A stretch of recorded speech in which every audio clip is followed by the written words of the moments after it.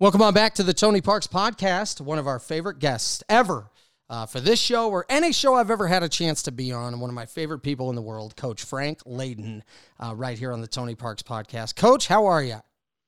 Well, I'm doing great, and I know why I'm one of your favorites because I work cheap. Yeah. In fact, I work free. I have that nice watch coming your way. They got lost in the mail somewhere a couple years ago. You know. How have you been, by the way? I know it's been a crazy good. last few months. I tell you, this is, these are troubled times, and people, will say, but, for people around the world, there's always trouble.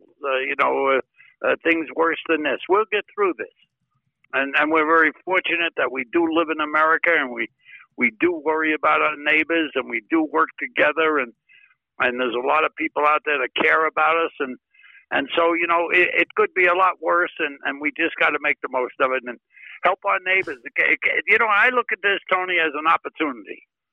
This is an opportunity to learn. I'm reading some things I had put aside. I'm watching some films I had missed.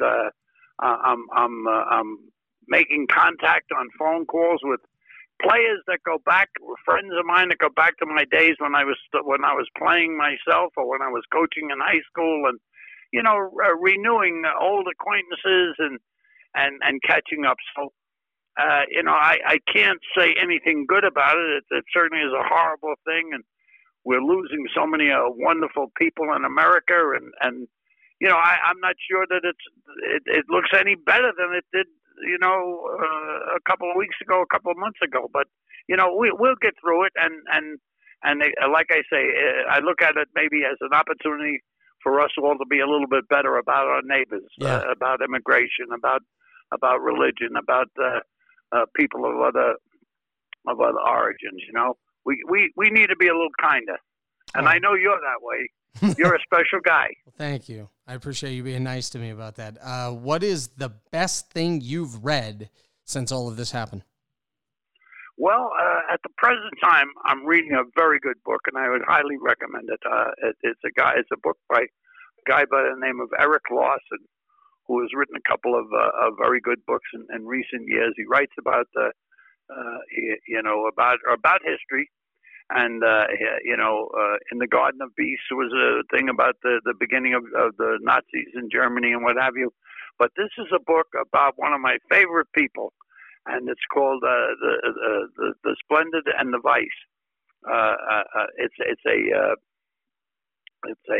a book about Winston Churchill, and it's terrific, and it's about what he went through when war was impending on England, and all the things that went on, a lot of things from behind the scenes that we never realized, and so it's very interesting.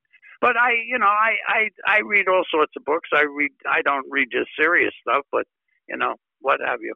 I know I said the Splendid and the Vile, not the Splendid and the Vice. But I recommend it very highly. Okay. Eric Lawson, very good. I'm going to check that out. What has been your favorite conversation, besides this one, of course? We know that's number one, but like with one of your favorite players, like what was the one that you hang on to? Yesterday, the surprises of calls. Out of a clear blue sky yesterday, I get a call from a player, and he was one of my favorite players because I thought he was a real professional. And this was Marcus Ivoroni. And Marcus Ivoroni was a tough guy and a hard player, and he got everything he could out of his skills. He ended up doing some coaching, and now he's retired, moving to Florida, and he just called to see how I was doing. And something like that is terrific. And I've heard from a couple of young people who are young, but they're not young anymore, but they played for me when I was coaching in high school. And so, and we talk about the past, which is fine. We talk about, one conversation was interesting. One of my old high school players reminded me that the last high school game I ever coached, and I coached for a little Catholic school, very much like Judge Memorial here in Utah. And, we had about 200 boys, but we could have played the Knicks, because we recruited kids to play for us and everything. Mm-hmm. But anyway, what happened was we ended the season playing a school called New York Military Academy, which is located up upstate New York near West Point. And it was an overnight game, which, high school kids are so excited about staying at a hotel, and we ate out, and we took the parents with us and everything. I didn't know it was going to be my last high school game, that I would move on to college coaching. But anyway, that's how we were ended the season. We had a very, very good team, and New York Military Academy. And on that team was none other than our president of the United States, Donald Trump. Really? So, you coached him? World. You coached Donald Trump? I didn't coach him. I coached against him. Oh, okay. I'm sorry. Yeah, I got crossed out. So if I coached him, he'd be a lot better president than he is now. Oh, I knew some kind of shot was coming out. And Frank Layden from downtown. Yeah. Did you win the game? Did you beat them? Okay. We win. We were very, very good though too. So I can't say that. Yeah. Do you? Anyway, some of my players see still him, had the old box scores. Oh yeah. Whenever you see him, do you think to yourself, "I beat that dude. I beat that guy." Oh my gosh. Yeah. What is you and I have had so many conversations at the ballpark or just over the phone or running into one another somewhere. What is your favorite memory in your life to revisit? Well, I tell you, a very exciting time in my life, and one that it was good because I was able to share with the family, and I was able to bring them forward. All right. Was when I coached the 1984 Western All-Stars in the All-Star game in the NBA. It gave us a chance I had my daughter involved as a ball girl, and my son, Michael, was a ball boy, and Scott was an assistant coach, and Barbara, of course, was there for the celebration. We had a dinner the night before, and we went out afterwards, and it was a wonderful weekend in which, like I could say, the whole family had a chance to get together, and we met some of the giants of the game. At those times, I'm thinking of Magic Johnson and the players, the caliber of players that were at the game, and it was exciting. We had Adrian Dantley was on the team from the Jazz, as was Ricky Green. So that was a big time for me. What was your favorite part about all of that? I mean, just that practices were probably every bit as cool as the games. I think it was the idea of sharing it, and it was on national TV, which got a lot of calls from friends of mine back in Brooklyn where I grew up, and a lot of people just saying congratulations, it's good, it was good to see you, and what have you, and it just was it was a weekend that gave me a lot of legitimacy. I mean, right. Suddenly there I was, being the coach of the Western All Stars. So in a game that was not coached, it was shown internationally for basketball. So that was a big time. And then there were other times. I think of when I'm making the blooper tapes with Marv Albert, and that was a lot of fun, But I don't know. As you knew about me. I had a lot of fun doing a lot of different things. Yeah. Sometimes maybe too much. I remember, Larry Miller, our great owner and a great guy, when he used to say to me, "I don't know, you don't take it serious enough. You're always laughing and fooling around and what have you." And I said, "Well, it's only a game. Let's relax." It was only a game for me, but it was his livelihood. So I could see where he thought we should be more serious. Oh, yeah. Well, I was going to ask you, was there a moment that you thought to yourself, you know what, I might be taking this too far? Like, this is, you know what I mean? Like, all the time. Oh, yeah. So you always knew you were going to get a call. I would have changed my life. If I look back on my life and now, that I've been retired and I've been out of the game, and now especially when we're going through this period of which there are no professional sports, I look and I say, what would have I changed? There's a couple of things. Not many. I felt good about going into coaching. I was urged to do that by my college coach and by my high school coach, who were wonderful men who had a very, very positive effect on my life. And I thought, this is a job I can help people out and what have you. And teaching and coaching was always a lot of fun. And I had fun with the kids, and I enjoyed staying in the game. People ask me all the time, "Do you miss coaching?" I said, "No, I miss playing."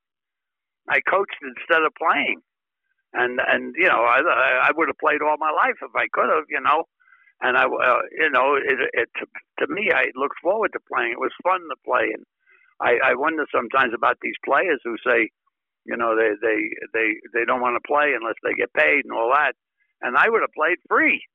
And I know a lot of people would still feel that way, you know. I mean, playing sports for a living, my goodness, you know, or being part of sports, whether it be coaching. If I hadn't coached, I guess I would have refereed. I did some high school umpiring and football refereeing and stuff, you know, to make extra money. But, you know, but what would have I changed? I would have changed my approach to the officials, to the referees. I think I was too tough on them, and it made it tough on me, and I think they made it tough on me by doing it, and they took some of the fun out of the game. All right? And that was one thing that I would have changed. I would have tried to say, I don't think I'll ever get a technical foul, and I mean that. And I don't think any part of it was really funny when those referees have a tough job, mm-hmm. and it's a thankless job, and of course, you know, they're in it because they love the game, and eventually, even now, I think they get paid pretty well, but it wasn't always that way. But I would have changed that, how I handle the referees. So the second thing I would have done, if I had to change anything, I would have changed how I handled the altercation with Adrian Dantley. I should have been more mature. I was the father in this situation. I never quite knew why he was holding out, or you know, I saw his agent on TV the other day, and I never quite understood what they were getting at. They were looking for recognition. They wanted him to get credibility, and I guess by making more money, that's what we could have done. And I thought I was trying to save money for our organization. And you know what? Maybe if I had gotten a bonus for doing that, I never was quite sure what we could afford. But I know this, that after we signed him, and I had nothing to do with it, by the way, the owners got involved, and the lawyers and what have you, and they took care of business. And the next thing he was back, and I said, okay, let's go. And in fact, I realized I didn't have the authority anyway. So I said, why did I get this brain damage? We should have signed him right away and given him whatever he wanted. Mm-hmm. And, you know, I think somebody said, I don't know what famous baseball player, baseball manager, or general manager said it, but, you know, we don't overpay the stars. We overpay mediocrity. And that's where, you know, you can't pay Michael Jordan too much money, or Kareem Abdul-Jabbar, or Magic Johnson, or Larry Bird. You know, whatever they make, they earn. People come to see them. They help you to win, mm-hmm. You know. But you look down your bench, and then you have a bunch of guys that are being overpaid. And that's where it was. So I should have, if I had to do over again, I would have said, what do you guys want? Yeah, go ahead, take it. Let's go on. Let's move on. It wasn't my money, and I look at it. I didn't make any more about it. And, you know, in reality, coaches make money, and coaches' salaries go through the sky. Why? Because of what the players make. The players inadvertently took a lot of people with them when they were, you know, held out and whatever they did, their unions and what have you. But what can I say? The people, the fans seem to want to see them play. They're willing to pay the prices. That's what business is all about. When they don't show up, the salaries will come down. Mm-hmm. The value of the teams will come down. But as long as they're coming out there and they want to keep seeing the teams, and television pays them a lot of money, then God bless them. You know, I personally, I think I mentioned this before. I never knew what I made. I swear, Barbara knew. My wonderful wife, she was the accountant. I never knew what I made. I used a credit card. I bought whatever I wanted.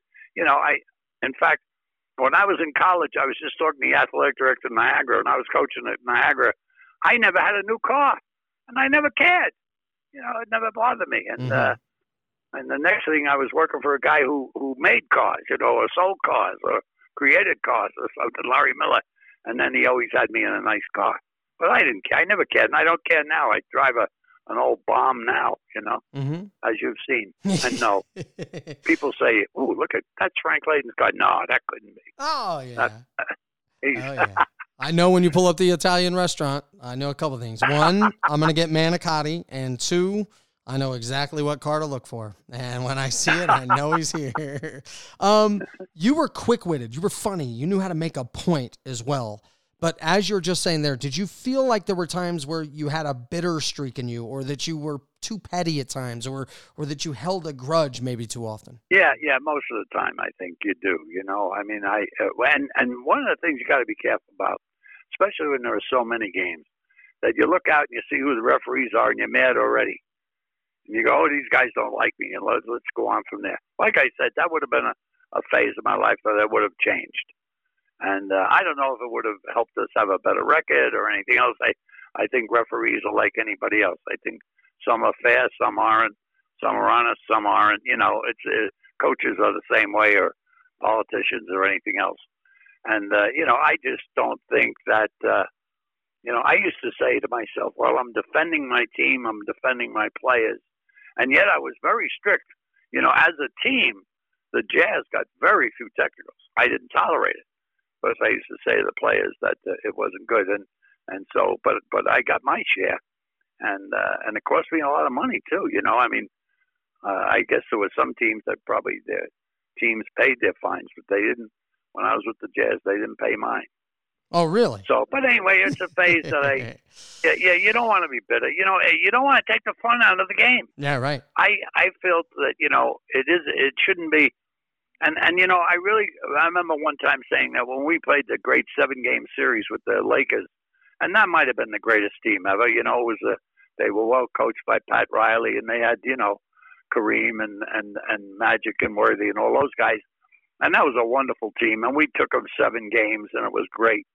And when it was over, all right, and I was a little upset with the officiating in the 7th game. In fact, but after it was over, we were sitting up there, and I said to Pat Riley, "Boy, that was fun, wasn't it?" And he said, "It sure was." In other words, he said, "Let's do it again." Even though we lost, it was great. It was fun. And I remember somebody, we were playing golf, somebody said, "Oh, I remember after we lost to the Bulls, that was a tragedy." I said, "No, Iraq is a tragedy. This was just a basketball game." I usually recovered well, Tony. Usually a day after I had some thought, the mature Frank Layden used to step out. Mm-hmm. And I'd say, what the hell, let's move on. You know what I mean? I never was worried. A lot of coaches go crazy, and they argue and they fight and everything because they're worried about their jobs. But I have to say this, I never worried about my job. I always felt I could do something else. I felt I could broadcast. I could go back to high school coaching. I always felt there was other things I could do. I kind of liked the theater. I was in Screen Actors Guild. I always thought maybe I'd go into acting or something like that. So, I had other interests, and like I mentioned before, umpiring, refereeing, what have you. I never worried about losing my job. I really didn't, and I always, did the best I could, and obviously most of the time that was good enough. What is the meanest? I never got fired. Oh yeah. What was the meanest or worst thing you ever said to a ref? I can't remember that. Come on, where were you? There was probably a classic moment of that. I don't think I ever got personal with them. Sure. Or anything. I can't remember. Just disagreed with their call. I don't know. You'd have to ask the refs. I don't know if What player did you feel was most underappreciated in all the years that you were coaching? When you watched them behind the scenes, you watched how they impacted the team, and then you watched the love they would or wouldn't get outside of that kind of circle within the group? Oh, I think that probably the most underrated player that the Jazz ever had was Mark Eaton. I think when you look at how he anchored our defense, and offensively he didn't score a lot of points, but he was a force inside. Maybe he didn't get the rebound, but somebody else did. He was a good rebounder, but what he was great, he was a great outlet passer, and we always ran a great fast breaks, and we always were able to run, and a lot of that had to do with his ability to Wes Unseld was probably the best outlet passer I've ever seen. And Mark used to watch films of him, and he was accurate. He could find our point guard, which was very important to us to get the first pass to the point guard, who was Ricky Green or John Stockton. And he was very accurate in his passing. And he probably, when you look at the Jazz teams, you always hear them mention Stockton and Malone and, and Dantley and what have you, all the Hall of Famers. But I think a guy that was underestimated, not by the coaches necessarily, because they did vote him to the All-Star team one year. I think it was Big Mark. Yeah. Do you said? And he also was the least. I mean, when we took him, I think it was us or playing in Europe or something. But he had a great career, and he was a leader. People forget this. He was the captain of the team. Mark Eaton was our captain, Thurl Bailey and him. Mm-hmm. And then let me see what else. He also was the head of the Players Association. So he brought an intelligence with him that was so important. And he was durable. He was hurt, but he always played anyway. He wasn't soft, that's for sure. Yeah, played through a lot for as long as he could. Yes. I've heard a lot of stories about that. And the other centers in the league were afraid of him. Oh, really? Yeah. I mean, sure, because he's so big and strong. Not many times did many of the centers in the league look over their shoulder and see somebody looking back. You always said, we were at lunch one time, and you said Karl Malone needed Utah and Larry H. Miller. You feel like great player, no doubt, but he had to have this market. You were around him from day one. What is it about Karl that had to have this place? I think Karl Malone brought a toughness with him that this franchise needed. Okay, his work ethic, and his demand of work ethic to the other players. I mean, you couldn't just go in there and fake lifting weights and stuff like that if he was in the weight room. Everybody did their job, and he was demanding of that. He was always on time. He was the first one there. He worked hard at his game, and he was and he respected the game. He respected practice. He respected the coaches, and I think that and also don't forget that we had John Stockton, and you say Stockton and Malone, isn't that great? I think the two of them fed off each other. Their work ethic, their how they were able to fit into a system, and by the way. It was my leaving, I think, that added to all that. I think both Stockton and Malone became better players when they were coached by Jerry Sloan. Yeah. I think Jerry was perfect for them because he had that kind of toughness about him also. And he had the respect of them because they knew that he was a great player. And it was a wonderful thing. In that case, it was a triumvirate. But I think that Stockton was better off. I think we were the right team for him. I think we were the right team for Karl Malone, and I think when Jerry fit in there, I think he was the perfect coach for that tandem. When you were stepping aside, you recommended him to be the head coach. What were you? Oh yes, seeing? I wouldn't have left if it hadn't been him to be the coach. Really? And don't forget, my son Scott was the other guy, and I think he didn't get enough credit for what he gave to it too. And I think Jerry would be the first one to recognize that, as would probably Karl and John. Scott was quiet, but his input was terrific. Mm-hmm. And the reason we had those guys was because of Scott. He was the guy that said we should pick him. Scott ran the drafts and told us who to pick, and we made some wonderful picks, not just in those guys, but you think of Bobby Hansen, or Bailey, or so many of our other players that we got in the drafts that played well for us.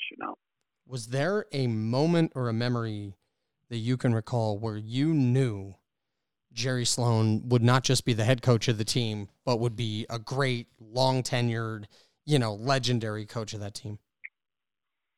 I think when Jerry came with us, all right, he said to me, what I'm missing is experience. He said, don't be afraid to teach me. And, and we had a wonderful relationship. I don't think in the whole time Jerry was my assistant that we ever, and I never thought of him as being my assistant. I always thought we were co-coaches, and I put Scott Wright in there with us. We listened to each other. If on the bench one of them made a suggestion, we'd react to it. We'd act on it, and we got along so good that there was no jealousy. There was no, and Jerry was so good at saying, when he took over coaching the Chicago Bulls and eventually got fired, he said, I wasn't ready for the job. And so after a while of working with him and spending time with him and talking about coaching and what have you, and, he had played for the great Dick Motta, which was a tremendous coach. He should be in the Hall of Fame. It's a tragedy he's not, because he was one of the best coaches the NBA ever had. And Jerry learned a lot from him, and then about sitting on the bench and preparing and what have you. And Jerry was just a sponge. And like I said, we never had a crossword, never. And the whole time we were there, never said, what are you doing? What? Everything was, and that made coaching fun too, and worthwhile. What did you feel was Jerry's biggest learning moment in those early years? I think that the transferal, all right, for a lot of athletes, okay, is when your playing days are over and you try to take your standards. Ted Williams tried managing and coaching, and he couldn't do it because he couldn't ever bring people up to his level. He never could understand why everybody didn't do it like he did, and he was so gifted. And yet,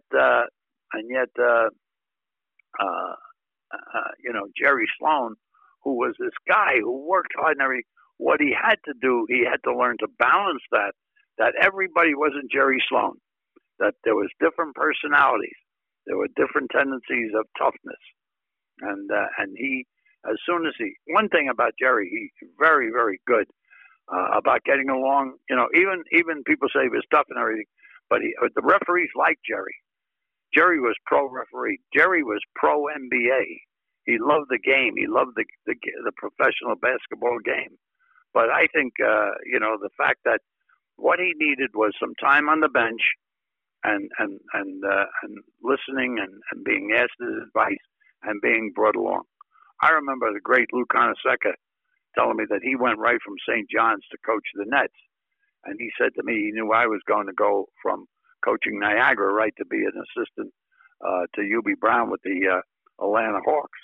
And he said, that's the best thing you could happen. He said, everybody needs a couple of years of being an assistant before he takes over as head coach in the NBA.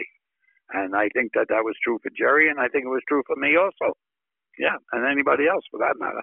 What was your favorite? Another great coach was Phil Johnson. Oh, yeah. We were very fortunate to have some wonderful coaches and some wonderful players who stayed here. They weren't this wasn't a training ground for them. They wanted to play for the Jazz.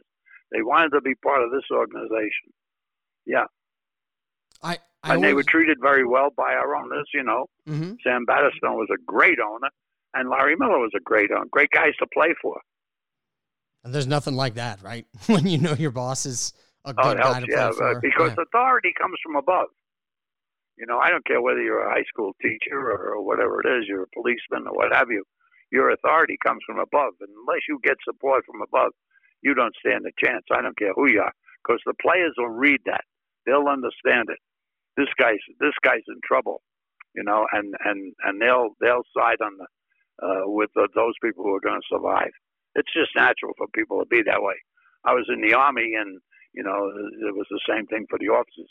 You better have the respect of the soldiers, and they better understand that you've earned that respect and that you're getting backed up, or else you're going to be in trouble. What was your favorite conversation with Jerry Sloan about anything away from the game? Like, did you guys talk about anything other than basketball? Oh yeah, we'd talk about other athletes and other sports, and baseball and boxing, and we were interested in a lot of different things. Yeah, we'd always be talking about other coaches, or would have Al Davis or something. We'd be talking about him. That's all we did. We talked about sports. We talked about What's the best sports argument you ever had with him? Was he? Oh, I can't remember. Was he really. like a Willie Mays guy and you're a Mickey Mantle guy? Was it? No, You know?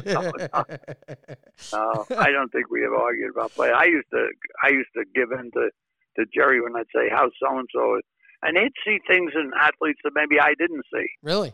You know, he liked mental toughness and physical toughness and a guy's attitude, how hard he worked in practice and stuff like that. You know, yeah. Mm-hmm. No doubt about that. He saw good in a lot of guys, and a lot of players made our team because we liked them as people before we liked them as necessarily athletes. You know, it's not a track meet. And so it's not, individual performances that are always going to win for you. So, we were gifted with good guys who also were good people and loyal. And that's very important in having teamwork, team effort, teamwork. What was the best example then of Jerry finding something in a player that maybe nobody else was? Well, I think that Jerry liked toughness, and he believed if once, what happens is, I think, if you look at Jerry's success, that once Jerry liked you and you could go out there and do the best you can, and he would back you up on it, then your confidence went way up high. Whether players came with us who were mediocre with other teams and they joined us and they saw that Jerry liked who they were and they were better players for it. He saw something in them that made them better. And one thing about Jerry, he never second guessed. If we drafted players, could be Danny Shays, we drafted him. There was a lot of criticism about it, but he right away started working with him, started getting on his side, and I think Danny Shays ended up playing like 18 years or something. Did you watch The Last Dance? The episodes of that? No, I haven't. I haven't watched it. I stay away from The Last Dance because I said I was in it. I don't watch too much of it. I have a lot of respect for Michael Jordan and Phil Jackson and that team. They were great. And, we had our shots, and we were right there with them. We certainly weren't outclassed by anything. It was like being a Dodger fan when I was growing up and have to put up with the Yankees. Imagine having the Yankees year in and year out, It killed 55. 1955, yes. And there was a great story about 1955, that's the year that they signed. That was the year I got out of college, and that year, a good friend of mine, at the time we had played against each other a lot, both basketball and baseball, was Sandy Koufax. And the Dodgers signed Sandy Koufax that year, and of course Sandy, his mother insisted that he never play in the minor leagues, and Sandy even went to college instead for a year. He played basketball at Cincinnati, at the University of Cincinnati, and he was a good player. And he was right from Brooklyn. He could have walked to the Ebbets Field. And anyway, he signed up, and he had to play in the major leagues. Well, the Dodgers had to cut somebody. They had to send somebody back to the minor leagues, and they sent back Tommy Lasorda. Yeah, whatever happened to that guy? Was not, huh? Yeah, whatever happened to that guy? Huh? Tommy Lasorda never was on the championship team. He was on the beginning of the year because I think they signed Sandy in June, so he was on the beginning. I guess he got a championship ring. But that great team at the end of the year in the World Series, Tommy was in there. And that's a great story about sports too. Man. So they became very good friends later on, obviously. Yeah. Both of them, Dodgers forever. When you talk about, and we're going to have a lot of Dodger conversations in here because you went to a few games, let's say, in your years growing up in Brooklyn. But what do you remember most about those years with the Utah Jazz and being around the finals and contending for a championship and just what that experience was like for someone in your position? Well, you know what? The competition. It's one thing to play. People say how long the season is. You play 82 games, and then the playoffs are long. And I had been in the league when the first round of the playoffs was 2 out of 3. Then it went 3 out of 5. Now it's, of course, 4 out of 7. And, you play this long, long season. the difference between high school, college, where you play maybe 20 games and 22 games in high school, and then 26, 28 games in college, and then 100 games in the pros. It wears you out. And if you're losing, if you're on a bad team like the early days of the Jazz, well, it's like a dog's life. You think the season's long, it's forever. It's a killer, you know what I mean? And so you don't want to, it wears you out. So when you're in the hunt and you have something every day to get up for and to practice for, it makes practices easier. It makes it more fun that you're competing and that people are talking about you and you're in the national news and everything else. And I used to say to the players, you get to the playoffs and you go deep in the playoffs and you're enhancing your worth.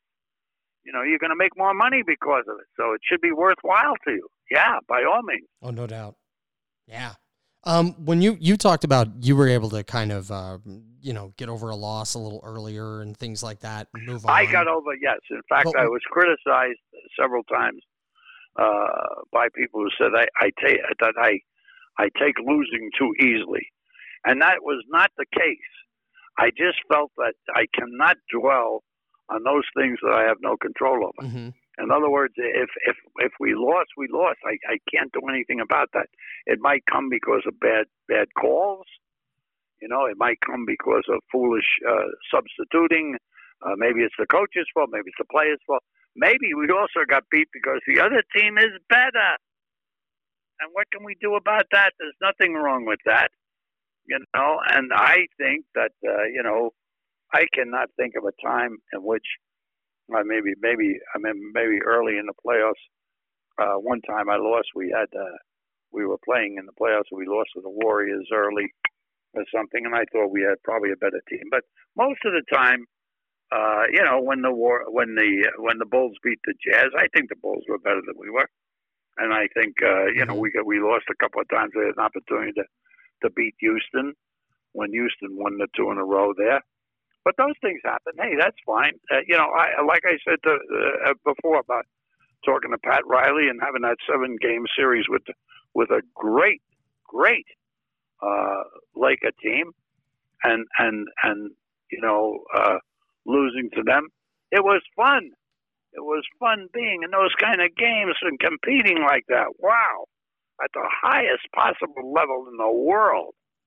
What can I say? How did you were talking about how, just back to this, that, after a loss, you let it go, you move on. What was Jerry like in the times you had a chance to be around him and behind the scenes because he always seems to be that, all right, next step, no matter what, just dialed in, focused all the time. But behind the scenes, when we didn't have a chance to see him, was he the same exact way? Yes, he was consistent. What you saw was what you got. And Jerry was not the type to hold grudges, and he would hold people accountable. If we lost the game we shouldn't have lost, and the next day at practice he would let the players know. But then once it was over, it was over. He moved on. I think good coaches have to do that. Boy, if you let things burn to, people used to say to me, "Did I get ulcers?" I said, "No, I was a carrier. I caused ulcers, but I didn't get them." You know what I mean? I never worried about things too long. I could carry a burden with me. After a game was over, we had our talk. We would evaluate. We'd say, okay, we'll talk about where we came up short. But I never thought. I always thought that one thing about the NBA: you never played a bad team, and you never played against a bad coach. So losing was not certainly, a disgrace at any time. What was the hardest conversation you ever had to have? When I cut a player. Mm-hmm. When you cut a veteran, yeah. I remember cutting Billy Pauls, and after a long career and everything. And I said to him, "Billy, I got to let you go." And I knew Billy. I had been an assistant at St. John's when we had recruited him there. So I knew him a long time. He had a chance with us, and that was tough. He said, "Well, instead of cutting me before the season, why don't you let me lose my career or end my career on the floor?" And I said, "I just can't do that. We've got to move on." Oh, And that that's was tough. tough. It was just going to be this one was a more friend, game? Yeah. Is that what he's asked for? Just one more game? Wow. Yeah, everybody feels that way, Oh, sure. The next one will save their jobs. Yeah, and it's tough. Cutting players is tough, to players will say, why me? I'm better than so-and-so. And I said, maybe you are, But also I used to say, there's 29 other teams out there. So, somebody will recognize it, that you can play. Well, I always think about this. Oh, go ahead. Sorry. No, and I hope they do get picked up. But that's also what I mentioned right in the beginning here. I never worried about being fired because I thought there was other things I could do, and I was ready to do that. All right? And so I think the thing is with players that a lot of times intellectually they're not ready to not play basketball. They've put everything in their lives up to that time in being able to play, professional sports. They make it, they make the money, and then they find out that the money isn't the end of it. What do I do now with my life? It's hard. And they're retired at 29 years old or 27 years old or whatever it is. It's over. And they don't know what to turn to next. There's only so many guys that can do broadcasting or whatever it happens to be, Yeah. What moment did you feel in all your coaching years? Because I think about this all the time. There's so much that can impact whether or not a team's playing well or not, and everybody wants the answer for it. And sometimes we in the media and in the public will never really get to know that. But was there a moment in your coaching career that you thought, you know what, that had the biggest impact on the way our team played positively or negatively, and no one will ever know? Tony, we were a family. And I say that because the families have ups and downs. Today, over the weekend, I had a call that this was the 25th anniversary of Terry Furlow getting killed in an auto accident. And Terry Furlow was a very good player. He was on our team, which the team wasn't very good. We had Bill Robinson, who committed suicide. Things go on in your lives and with your family. John Drew, one of my favorite guys, a player that I had known when I was an assistant with the Atlanta Hawks.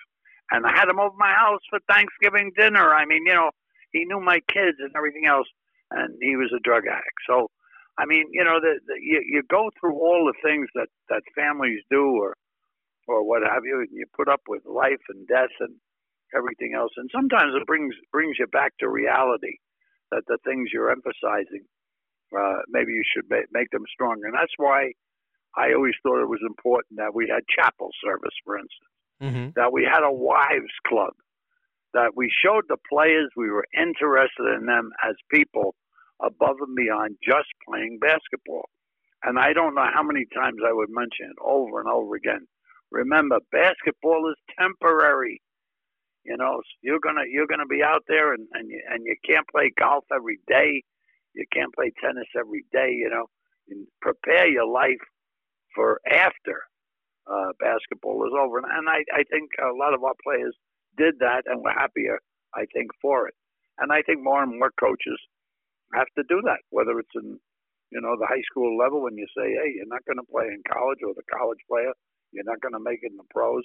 Are you prepared to move on with your life and to do something else? And that's why it's important, that you emphasize getting education, encouraging the players to go back and finish their education. They've got enough time off, and most of the schools love to have them back. And go back and get your education, finish your degree. I remember Mrs. Danley telling me the proudest moment of her life was not the Olympic gold medal that Adrian won, or the All-Star games he participated in, winning the scoring titles. It was getting his diploma at Notre Dame, which really was she realized such an important step in that family's life. I'd say this to coaches, I'd urge coaches, that if you go above and beyond, like, for instance, the Wives Club, looking after the players' wives. The players they're on the road a lot, they're away, and the wives can get bored and everything else. They're young ladies, they just got married, and they're in a strange city and everything else. And if you show interest in helping the family, And by the way, this is also the people that work in the offices and everything else. I mean, we always made a point of having a big Christmas party, and having I always like to have what I call the team picture, a picture of all the people that work for the Jazz plus the team, a real team picture, because it took a lot of people, not just the 12 guys on the team and the coaching staff, but it took a lot of people to put a winning team out there day in and day out. So, and when you do that, the people are going to work harder for you. Oh, yeah. I remember one lady, I was out at the practice site, and this lady said, "Oh, I see you're still working here." And she was mopping the floor, and she said, "Yes, I'm getting this ready." She says, "Coach Sloan likes to have a clean place to work every day." And she was playing a role in our winning. That's why we were such a special organization, because we not only had the best players and the best coaches and the best trainers and everything, but we had the best ushers and the best people, the best secretaries and the best, salespeople and everything. Our whole organization, we were the New York Yankees of basketball. I really believe that. Based on, the way people were treated, you're saying. Because when I introduced Daryl Griffith, I'm out there on the court doing the MC work, and I'm out there, and Daryl Griffith is going to help throw out some basketballs. And I'm thinking, oh, this is great. No, this is fantastic.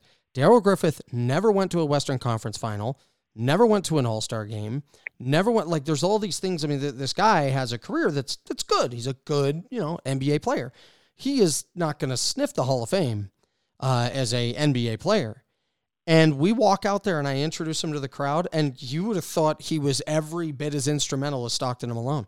I mean, just the roar of that crowd is what you're saying, because you had a chance to be around him more than I ever did in my career, but is what happened there behind the scenes, did that foster some of what you're talking about? Yes, of course. And I think he appreciated it. He appreciated playing for the team. And by the way, we got a great player. Every player we got from Louisville, and I'm going to give the credit to Denny Crum. I think that Louisville had a great coach. And their players knew how to practice. They knew how to dress for practice. They knew how to be on time. And they knew how to be respectful to the coaches. And I'll tell you one thing, and you bring up Daryl Griffith, you're bringing up one of the best guys, best people that ever played for the Jazz. He was something special.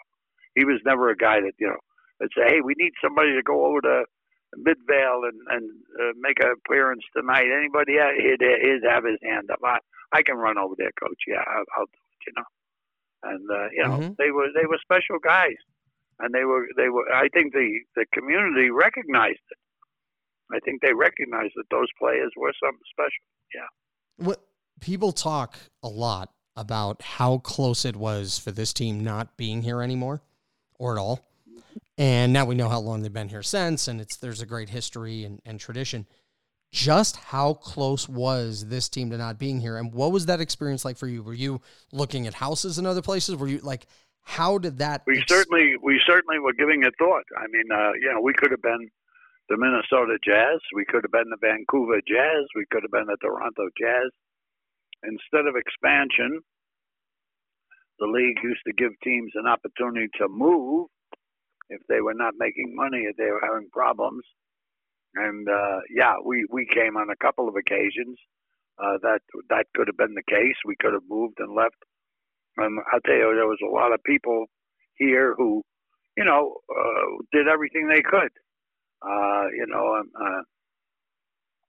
trying to think of, for instance, one time I had with John Huntsman. He had a phone call, and I went up to see him, and we talked and everything. And he said, if the Jazz ever come close to leaving, if you ever hear that they're leaving, for any reason, you make sure you get in touch with me first. He said, I'll do everything to keep him here. And I know he was good friends with Rick Majerus, and he would have loved to have bought the Jazz and had Rick Majerus be part of the team in some capacities, coach or general manager or something. Yeah. So, but there were a lot of people who were very interested in keeping the Jazz here for the obvious reasons. I mean, there's only 30 of them in the whole world, and this city, a small market, fortunate not only to have a team, but to have a good team. There's no bad cities. There's only bad teams, you know. And I used to think of us in terms of we're kind of the Green Bay of the NBA.